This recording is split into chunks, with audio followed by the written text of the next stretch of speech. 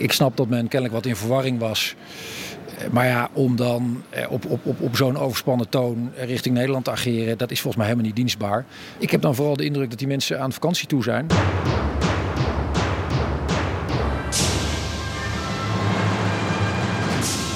Maar wij gaan nog niet op vakantie. Welkom bij Europa Mania, de podcast waarin we iedere week door de Europese Unie stuiteren. En dan kom je mensen tegen op onverwachte plekken. Zo blijkt er in de Tweede Kamer een Hongaarse ridder te zitten. In Noord-Londen woont een erfgenaam van Jozef Stalin. In Berlijn zit een Duitse minister die probeert en faalt om geen Duitser te zijn. En zijn Nederlandse collega, die staat bij een brandstapel waar hij geen olie op wil gooien. Maar goed, hij staat dan wel weer met lucifers te spelen. Dat en meer staat u te wachten. Ik ben Jesse Pinser, Europa-verslaggever van BNR Nieuwsradio. En ik ben Han-Dirk Hekking, ook Europa-verslaggever, maar dan van het Financieel Dagblad. Han-Dirk, vorige week hadden we het over de Europese begroting in Hongarije. Ik vind dat we beide onderwerpen nog eventjes erbij moeten pakken. Laten we beginnen bij die Europese begroting. De Europese Commissie die is boos op de houding van Den Haag, van Berlijn, omdat ze zo moeilijk doen over die begroting en wat ze nou wel moeten bijdragen, wat ze nou niet moeten bijdragen.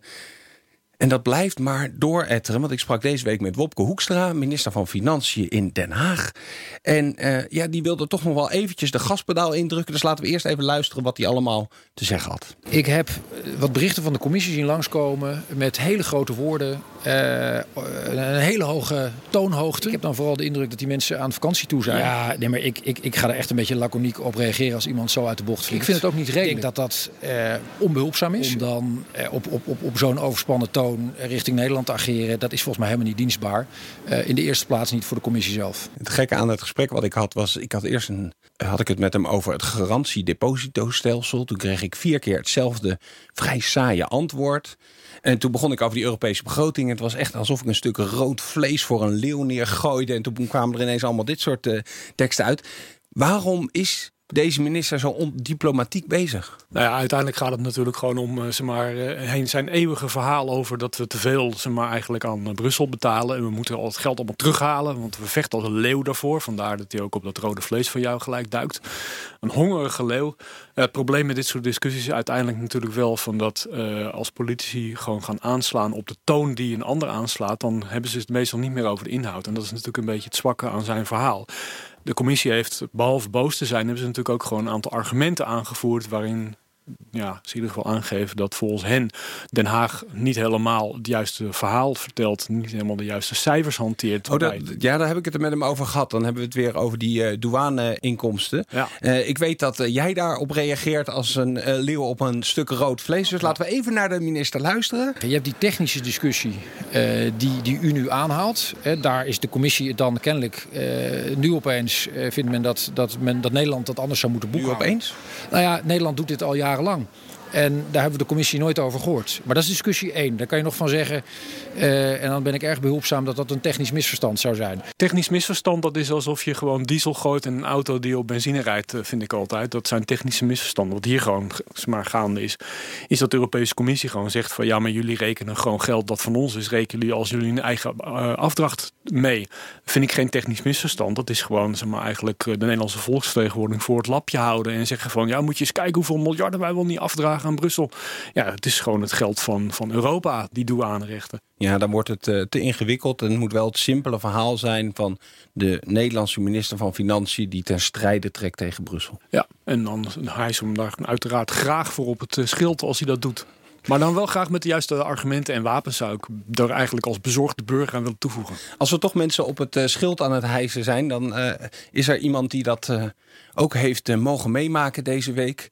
Een parlementariër in de Tweede Kamer die ineens een soort van Hongaarse ridder is geworden. Kees van der Staaij, voorman van de SGP, die heeft moet ik het goed zeggen, het ridderkruis van de Hongaarse orde van verdiensten gekregen. Ik vond dat een ontzettende klap in ons gezicht, eerlijk gezegd. Want ik dacht dat vorige week na ons historisch interview met de Hongaarse minister van Buitenlandse Zaken, Peter Szijjártó, dat wij de veel betekenen en ook zeker historische Hongaarse onderscheiding, de gouden goulaschkom ook zouden krijgen. Ja, die gaat dus aan onze neus voorbij. De SGP die heeft ons gewoon ingehaald. En die krijgt een veel hogere onderscheiding. Laten we even kijken wat Van der Staaij dan gedaan heeft. Want dan kunnen wij daar misschien van leren om toch nog... Om eroverheen te gaan. Ja, weet je, ik bedoel, er is nog tijd. Dus laten we even naar zijn uitleg luisteren waarom hij hem gekregen heeft. Er waren 3 redenen. De inzet ook voor geloofsvervolgden. Dus tegengaan van geloofsvervolging. Ook om het opkomen voor familieleven. En in de derde plaats het opkomen voor Hongarije. Maar dat laatste punt, opkomen voor Hongarije, waar bestaat dat precies aan? De argumentatie daarbij was dat wij in het Europese parlement, dus was minder als persoon, maar meer als partij, tegen het rapport Sargentini hebben gestemd om maatregelen tegenover Hongarije voor te bereiden. Want het SGP zei, wij zien ook dat daar dingen niet goed zijn, maar wij willen dat in de geest van dialoog doen en niet van strafmaatregelen. Ja, het rapport van Sargentini, voormalig Europarlementariër voor GroenLinks, kritisch rapport over Hongarije, waar toen uiteindelijk het parlement mee akkoord ging, maar niet de SGP.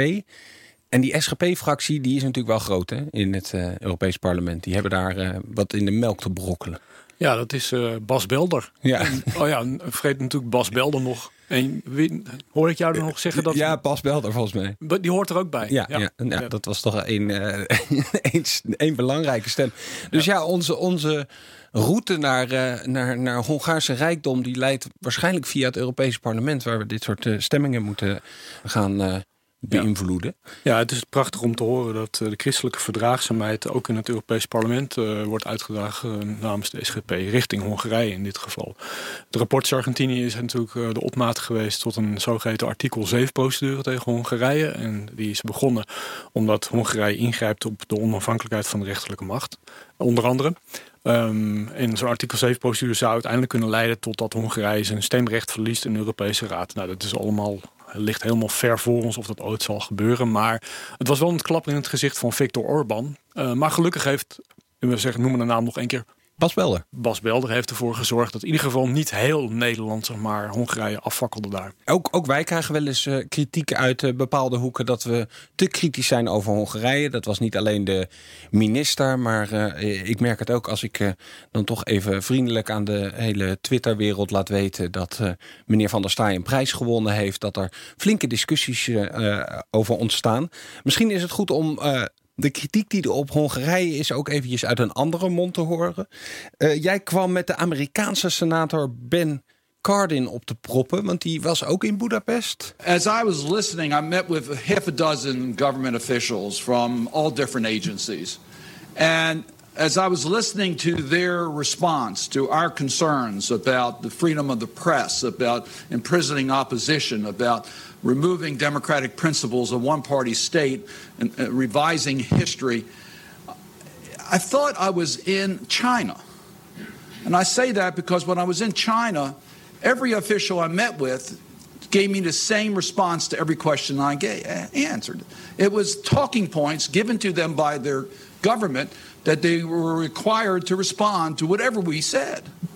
And that's what I found in Budapest. Ik vermoed dat ze in Budapest vooral het idee hebben dat ze de waarheid dan spreken. Want iedereen zegt precies hetzelfde, dus dan moet het wel kloppen. Ja, als je het een aantal keer herhaalt, dan geloof je dat misschien ook wel. Maar deze senator geloofde dat dus niet. En misschien is de Chinese parallel ook nog wel gewoon dat je in China gewoon heel veel dingen kan doen als je economisch lekker bezig bent. Maar bepaalde dingen misschien toch ook gewoon niet moet zeggen over hoe de rechtsstaat daar functioneert bijvoorbeeld. En dat die parallel eigenlijk helemaal niet zo gek gekozen is van deze senator. Met wat hulp van de SGP. Overigens, dat ridderkruis wat hij gekregen heeft van der Staaij. Een paar jaar geleden is er ook een journalist geweest, Zsolt Bayer, die kreeg ook dit ridderkruis. En deze man die schreef nogal antisemitische, anti-zigeuner teksten. En daar werd hij dus blijkbaar voor beloond. Dat was destijds reden voor een heel aantal mensen om deze onderscheidingen terug te geven. Dus ja, ik heb dat toch ook even aan Van der Staaij gevraagd van, joh, wist u daarvan? Daar wist hij inderdaad van. Maar dat betekent niet dat dat een reden is om deze mooie prijs te weigeren. Ik heb de prijs met vreugde aanvaard. Hongarije is ook gewoon een verwant land in de Europese Unie, zoals alle landen in de Europese Unie dat zijn. Ja, het is een gewoon Europees land Waar we volgens mij niet te moeilijk over moeten doen, is de boodschap. Nee, en ik denk ook gewoon het gedachtegoed van de SGP wat dat betreft. De dictator Viktor Orbán die steunt grote gezinnen. Nou, daar zijn ze de SGP ook van. Viktor Orbán heeft daar ook een subsidiebeleid op losgelaten. Omdat uiteindelijk Hongarije is natuurlijk weliswaar geen Chinese heilstaat, maar wel een heilstaat namens Viktor Orbán. Ze zijn lekker bezig daar wat betreft de economie. Het groeit lekker. Het probleem is alleen wel dat Hongaren eigenlijk niet willen dat daar kinderen opgroeien, want de vruchtbaarheid van de gemiddelde Hongaar valt eigenlijk vies tegen. Ook omdat veel jongeren volgens mij het land verlaten. Precies, die gaan weg en die komen dan soms terug en soms niet terug. Je ziet ook dat er best wel wat Nederlanders zijn die naar Hongarije verhuizen. Ik was daar rond de laatste verkiezingen, dat is 1,5 jaar geleden. Ben ik een reportage gaan maken ergens op het platteland met een Nederlandse makelaar, die mij inderdaad vertelde dat het vooral ook Nederlanders zijn die toch wat moeite hebben met hoe er hier gedacht wordt over migratie. En die dan naar Hongarije gaan, waar tenminste de christelijke normen en waarden, waar blijkbaar ook het buiten de deur houden van migranten bij horen tegenwoordig. Nou ja, dat dragen ze daar nog na. Dus dan kopen ze daar toch een mooi huisje. Gaan ze trouwens met z'n allen dicht bij elkaar wonen. Want ja, Hongaars is bijna niet te doen om dat te leren. Dus dan kunnen ze gezellig met elkaar daarover praten. Ja.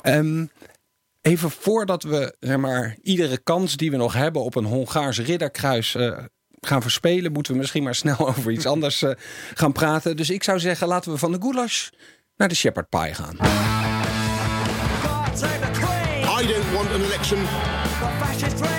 You don't want an election. Let's get on.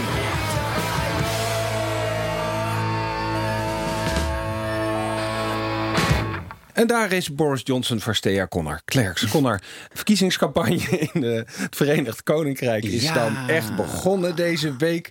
Nou, dat moet Boris Johnson toch wel liggen. Hè? Toch de man die ook de Brexit heeft verkocht aan het volk. Loopt het lekker, die campagne al? Nou, hij gaat er in elk geval vol voor op zijn manier. En zijn manier is uiteraard gewoon een pagina groot artikel in zijn huisblaadje. De Daily Telegraph. Waar die toch wel met een opmerkelijke vergelijking kwam deze week. Hij zei namelijk in een groot artikel, daar vergeleek hij eigenlijk Corbyn met Stalin. En nou, denk ik, oké, goed, je kan op zich best wel zeggen dat die man een beetje communistische trekjes vertoont als ontzettend linkse man. Maar ja, zijn punt is eigenlijk, Jeremy Corbyn heeft zo'n hekel aan miljardairs. Het is net Stalin. Maar goed, wat doe je nou als rechtspopulistisch politicus als je denkt, oké, misschien ben ik een beetje over de scheef gegaan met mijn vergelijking. Dan ga je het nog een keer doen. En dan doe je gewoon een double down. En zo zagen we nog dezelfde avond in ook de Telegraph, zagen we de fantastische headlines. Het begon eerst met From Russia with Love, Jeremy Corbyn's lifelong affair with Soviet politics. Met een hele mooie foto van een soort Sovjet-pet heeft hij dan ook op. Denk ik, nou ja, als ik zo links was als Corbyn zou ik misschien die pet niet opdoen. Maar hey, prima. Vervolgens wordt hij nog mooier. It's not at all far-fetched to compare Jeremy Corbyn's Labour Party to Stalin. Dat is dan een opinieartikel. Er is een soort Sovjet-obsessie binnen de Tory-partij, hè? En dat is heel raar. Wat hebben die lui met die Sovjets? Misschien is dat toch een beetje de gouden tijden waar ze naar terug verlangen. Ja, de Koude Oorlog. Dat ze zo van, ja, toen konden de Engelsen nog gewoon... John le Carré schrijft dat toch? Hè? Of een van die personages in Tinker Tailor Soldier Spy. Die man die overgestapt is naar de Russen. Toen konden we nog echt proper Englishmen zijn. Hè? Toen hadden we nog ergens om voor te vechten. En nou is die oorlog weg. Ja, en nu.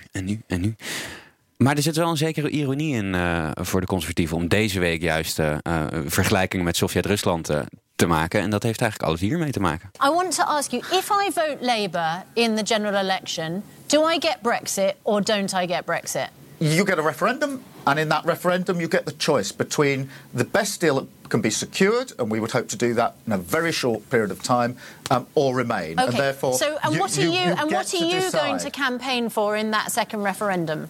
Well, in a sense, what I campaign for is secondary, because what we're saying is it's for the country now to decide. We're saying less power to politicians. That's where we've been stuck. Oh, hang on. But I need to know, if I'm voting for you, what do you believe in? Well, do you think we should leave or remain? The Labour Party says we're going to put this choice before you. Dit is niet Jeremy Corbyn, hè? Het is niet Jeremy Corbyn, dit is Sir Keir Starmer, de shadow Brexit secretary, dus eigenlijk de Brexit-man van Labour. Bij Piers Morgan, op Good Morning Britain, waar hij eigenlijk gewoon best wel een soepel antwoord geeft op een vraag. Dit zijn de woorden van Piers Morgan trouwens, het soepele antwoord, want daar komen we zo op. Maar dit deden de conservatieven ermee. So I need to know, if I'm voting for you, what do you believe in? Well, do you think we should leave or remain? The Labour Party says we're going to put this choice before you. But I'm voting for you as my political representative, for instance, as one of your voters. Do you want to leave or remain? I've said many times what my personal... You want to remain? But that's missing the point. So am I voting to stay can I just finish this? In the EU? It's just we're running out of time and I just want to be clear what Labour's policy is. Are we leaving or remaining? We are going to, within 6 months, have a referendum. Dus als je er een muziekje onder zet, dan komt die ineens niet meer uit zo'n woord. Nee, dat is gewoon echt totaal gedokterd. Het is niet normaal. Ze hebben gewoon van een best wel een lang segment, dat is echt een interview van een kwartier of zo, hebben ze gewoon allemaal hakkeltjes en dingetjes bij elkaar gepropt. Net zo lang totdat er een soort van stamelende bende is met dan grote rode letters. En dit is een officieel campagnefilmpje van de conservatieven. Hè? Zo van Labour has no policy on Brexit, bla bla bla bla bla. Ja, dus die Sovjet-obsessie betaalt zich uit. Je leert daarvan. Je leert daarvan. Je denkt, nou goed, wat konden die Russen nou echt heel erg goed? Dat was wel dit, maar het is... ik vond dat wel grappig. Het gaat zo ver dat zelfs Piers Morgan hier boos over is. Even voor de mensen die hem niet zo goed kennen. Piers Morgan, ja, voormalig hoofdredacteur van een aantal tabloids. En nu een goede vriend van Boris, van Donald Trump. En... ja, dan zou je toch wat steun verwachten, ook richting Boris Johnson. Eigenlijk. Ja, het is een van de meest gehate mannen in Engeland eigenlijk. Maar hij is ook wel een soort van een conservative darling af en toe. Al ziet hij dat zelf natuurlijk heel anders. Zelf vindt hij een hele objectieve journalist. Maar hij nam het nu maar een keer op voor Labour. Dus. Ja, hij was gewoon heel erg kwaad dat ze dit met zijn interview doen. En dat snap ik ook eigenlijk wel. Nou ja, hij deed het interview niet op zijn programma. Maar ja, het is wel van de zotte. Van de zotte. Van de zotte.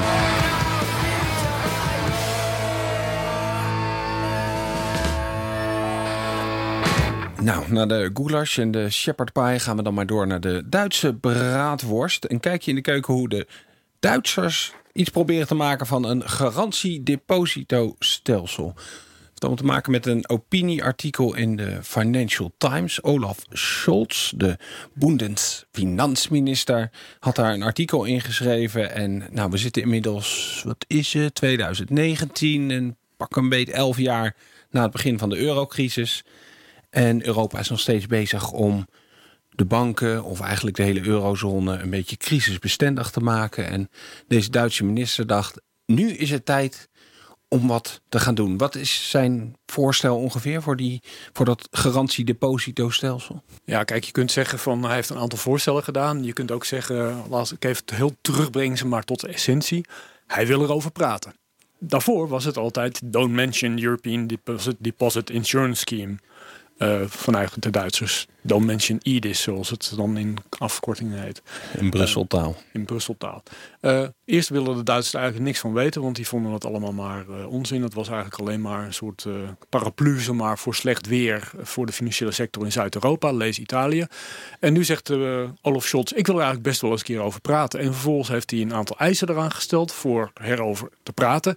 En dat zijn dan eisen waarvan je weet van ja, die zijn eigenlijk onacceptabel voor Zuid-Europa. Dus ja, je wil wel praten, maar tegelijkertijd weet je ook wat de uitkomst is. Ja, wat het basisidee is eigenlijk dat spaartegoeden tot €100.000 gegarandeerd worden. Nou, dat hebben wij in Nederland al, maar dat is dan een nationaal stelsel.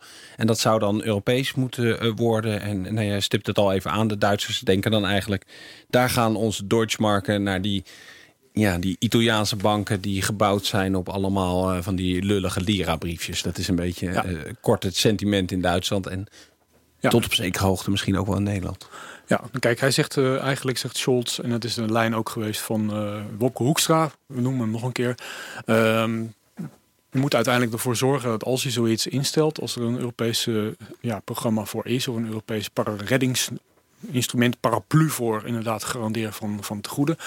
Dan moet je ervoor zorgen dat die banken, met name in Zuid-Europa, lees Italië, dat die ervoor zorgen dat die gewoon veel minder risicovolle beleggingen in bijvoorbeeld Italiaanse staatsobligaties op hun balans hebben staan. Die moeten ze dus met andere woorden afbouwen.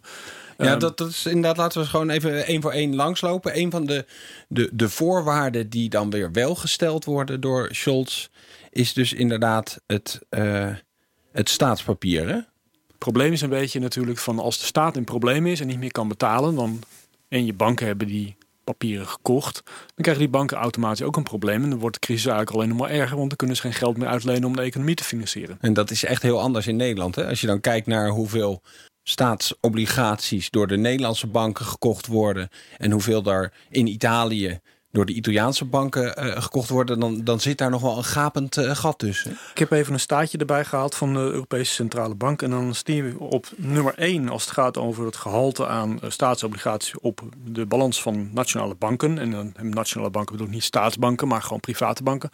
Op 1 staan onze vrienden in Hongarije, zeg maar. Daar gaan we verder niks over zeggen meer. Nee. 23% zeg ik alleen. In Italië is dat 19%. En dan wil je natuurlijk weten wat Nederland staat. Ik schat dat in op een kleine 4%. En de Duitsers die zitten op 6%. Het probleem is eigenlijk dat als je te veel van dat soort staatsobligaties bij de bank in eigendom hebt, dan zou een bank eigenlijk aangestoken kunnen worden door plotseling een crisis in de regering. Als er bijvoorbeeld een enorm financieel probleem ontstaat. En een bank heeft dan heel veel van dat soort staatsobligaties. En de markt verwacht dan dat er bijvoorbeeld een staat zichzelf slecht kan financieren. Er is geen vertrouwen meer in die staat. Er moet heel veel geld gaan betalen om nieuwe leningen uit te geven, om geld aan te trekken. Dan zouden ook de waarde van de obligatie die de bank in eigendom heeft, zou gewoon kelderen. En het zou dus gewoon effect hebben op de financiële gezondheid van die bank. Dat betekent dan tegelijkertijd dat zo'n bank, als hij minder financieel gezond is, dat hij ook minder zijn eigen ding kan doen. Dus minder geld kan uitlenen aan de economie. Waar allerlei mooie dingen dan zouden kunnen gebeuren, maar nu niet meer plaats hebben. En dat betekent eigenlijk dat je een soort giftige, cyclus krijgt waarin een staat ziek wordt, de banken worden ziek en de economie wordt ziek. En dat versterkt zich dan gewoon. En daarom is uiteindelijk de bedoeling dat het aantal staatsobligaties, de waarde ervan, dat het gewoon op een gegeven moment naar fix gereduceerd wordt. En het hele idee van die bankenunie, waar die spaargarantie een onderdeel van is, was nou juist om die relatie tussen landen en banken, om die uit elkaar te trekken. Dat ze elkaar niet meeslepen. Maar dus feitelijk zitten er nu weer plannen in die ervoor zouden kunnen zorgen dat ze elkaar juist wel meeslepen naar beneden. Ja, de bedoeling van Scholz is dus om ervoor te zorgen dat Italië, maar ook bijvoorbeeld Griekenland en Cyprus nog steeds, om ervoor te zorgen dat dat soort landen gewoon het aantal obligaties of de waarde aan obligaties die ze op hun balans hebben, om dat gewoon te reduceren. Omdat ze anders gewoon, technisch gesproken, bij een volgende crisis gewoon extra kwetsbaar zijn. Ja, dus het idee is wel zinnig als je het allemaal geregeld hebt. Alleen als je het nu allemaal à la minuut zou invoeren, dan zou je juist problemen creëren. Precies, en dat is inderdaad een heel goed punt. Hè? Van, stel je voor dat ze zouden zeggen van je moet nou echt dringend gaan afbouwen allemaal en zo. Ja, dan krijg je gewoon van alsof je op de markt staat en je hebt gewoon, normaal verkoop je 2 bakjes aardbeien. En nu zeg je plotseling van, ik heb nog 100 bakjes aardbeien ernaast staan. Ja, wat doet dat met de prijs, zou je kunnen afvragen. Waarschijnlijk worden dat hele goedkope aardbeien. Ja, dat worden echt hele lekkere smoothies, maar wel heel goedkoop ook. Ja, totdat je buikpijn hebt waarschijnlijk. Ja, precies. Zo gaat het. Ja, en zo gaat het met bankobligaties ook. Dan kun je ook niet te veel eten. Het zijn net aardbeien. Ja. En dan is het ook niet heel verbazingwekkend dat Gualtieri, de Italiaanse minister van Financiën, niet echt staat te springen om dit plan te omarmen.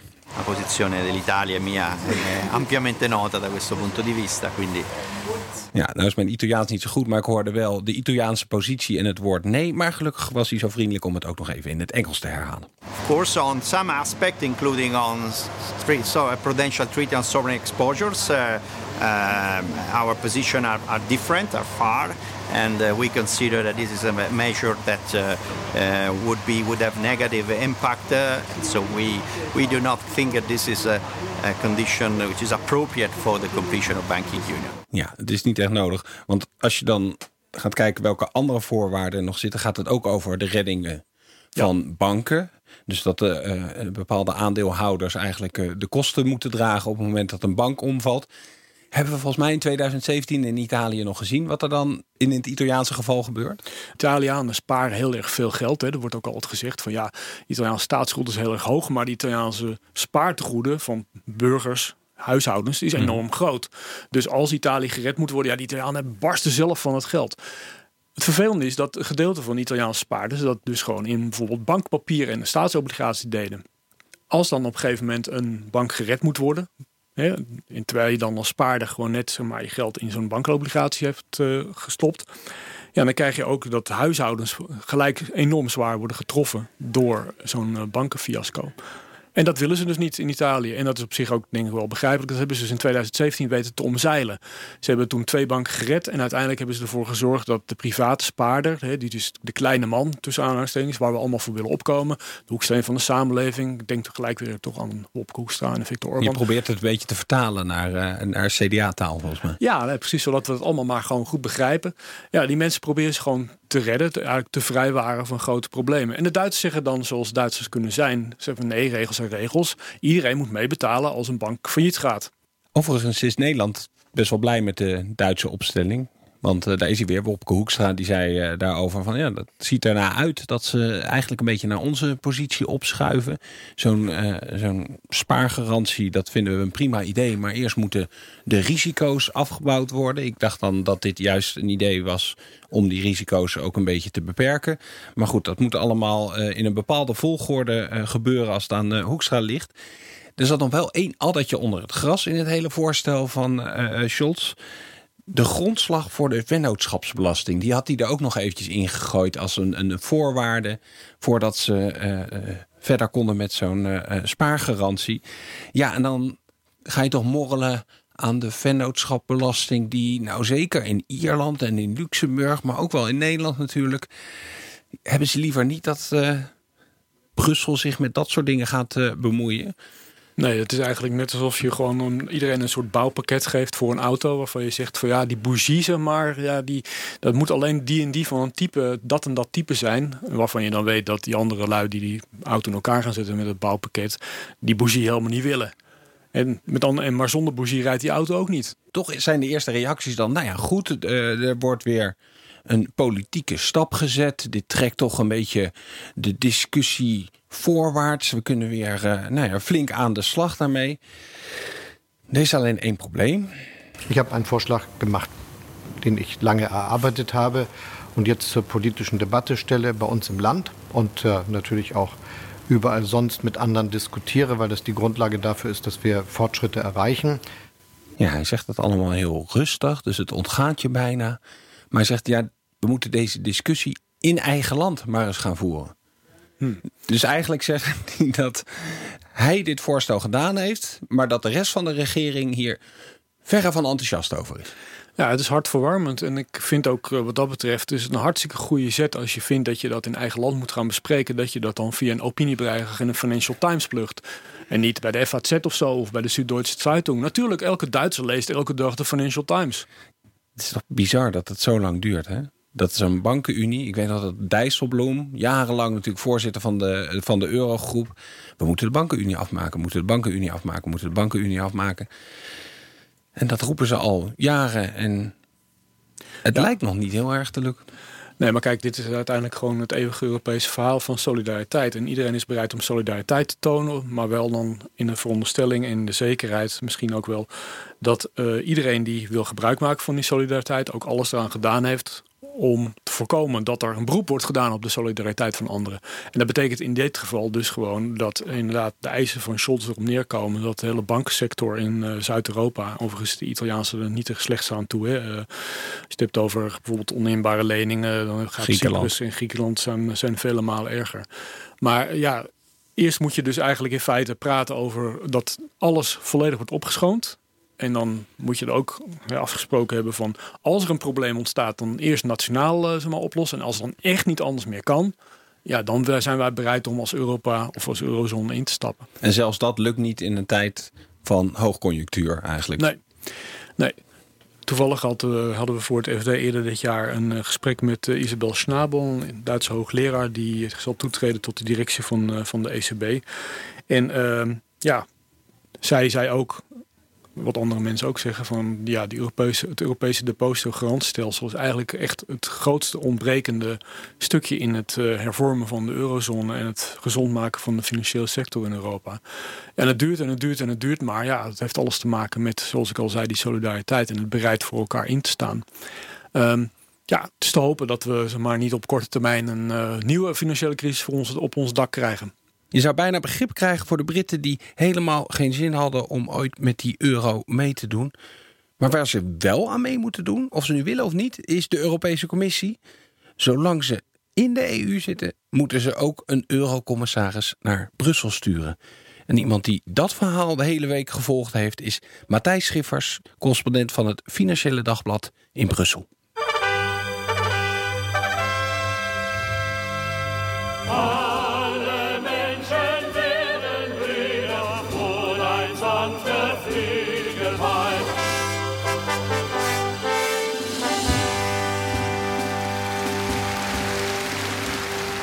Matthijs, Ursula von der Leyen heeft een brief gestuurd naar Londen waarin ze volgens de Britse krant The Express smeekt om een Britse eurocommissaris. Is dat het juiste woord als je die brief leest? Smeken?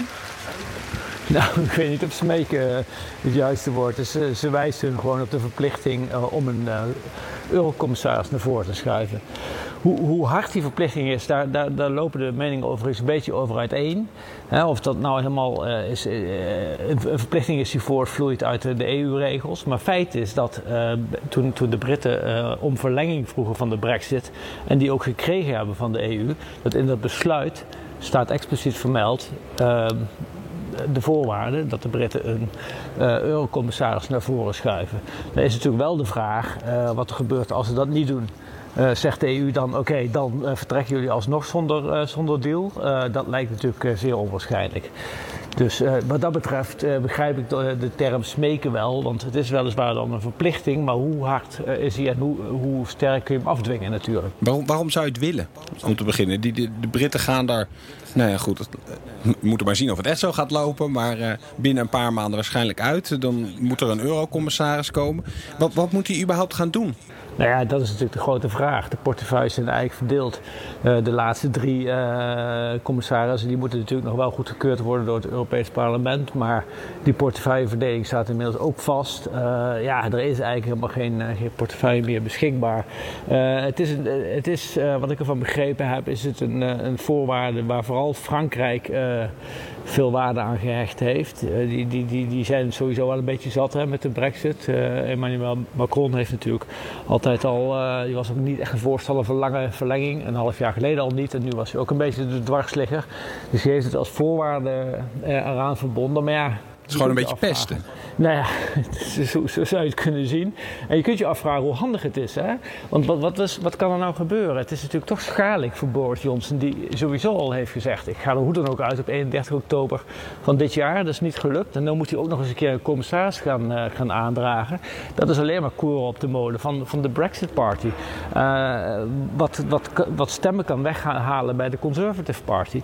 Waardoor er misschien een nieuw hangparlement gaat komen in Londen. En is dat dan wat we willen? Dan blijft de chaos alleen maar voortduren. Dus tactisch gezien weet ik niet of het allemaal even handig is. En je zei ook al van, het is eigenlijk helemaal niet duidelijk of het nou wel echt moet volgens de regels. Want er staat toch in het verdrag van Lissabon, als ik me niet vergis, waren ze gewoon van plan om de commissie kleiner te maken. Volgens mij staat daar 2/3 van de lidstaten zou een commissaris moeten hebben. Ja. Weet je, dan heb je daar toch eigenlijk al je tekst om geen Brit daarin te zetten.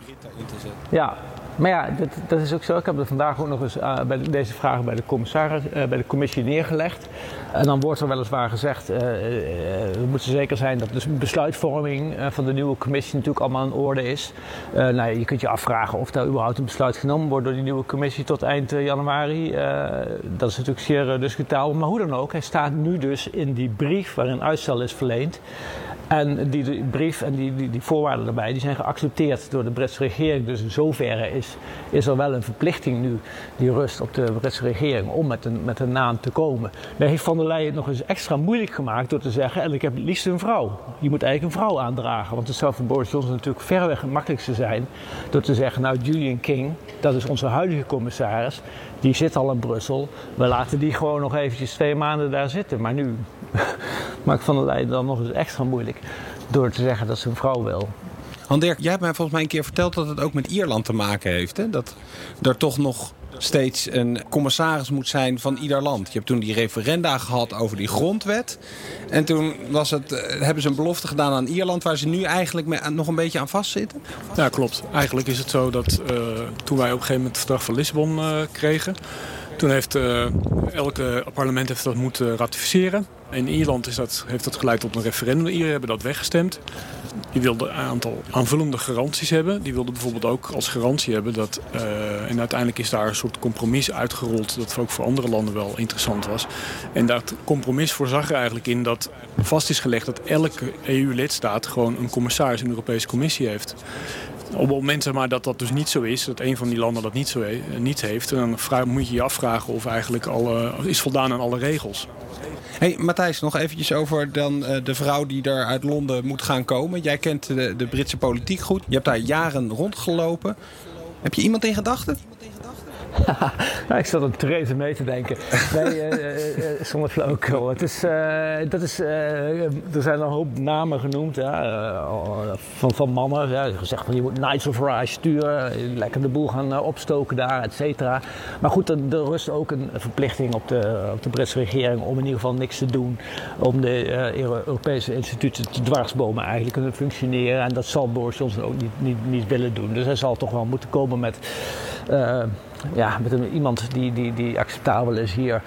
Wat ik zeg, Julian King is de aangewezen persoon. Kijk, hoe hard die verplichting nou is om met iemand te komen, daar kunnen we lang en breed over discussiëren. Maar het is in ieder geval geen verplichting volgens mij om met een vrouw te komen. Dus ik acht de kans nog steeds wel reëel dat gewoon Julian King gevraagd wordt om even wat langer hier te blijven. Een vrouwelijke naam. Deze week opperde iemand Anne Widdecombe, het rechterhandje van Nigel Farage.